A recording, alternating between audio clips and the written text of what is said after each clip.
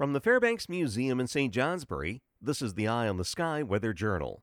The sun rose this morning at 6:24. It will set at 5:41. Length of the day, 11 hours and 17 minutes. In most years, March features several cycles of freezing and thawing temperatures favored by maple sugar producers, but this also changes the structure of the remaining snow to corn snow, as droplets of water form during the day freeze into crumbly ice crystals at night.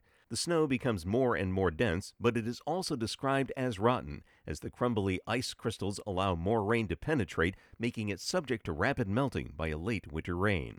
We've seen that freezing and thawing cycle over the past several days, but also new additions to the snow cover. Our next edition will be substantial, with a winter storm warning late tonight and Saturday. Storm totals 4 to 8 inches north, 7 to 14 inches south, up to 20 in the southern mountains. I'm meteorologist Mark Breen with an Eye on the Sky.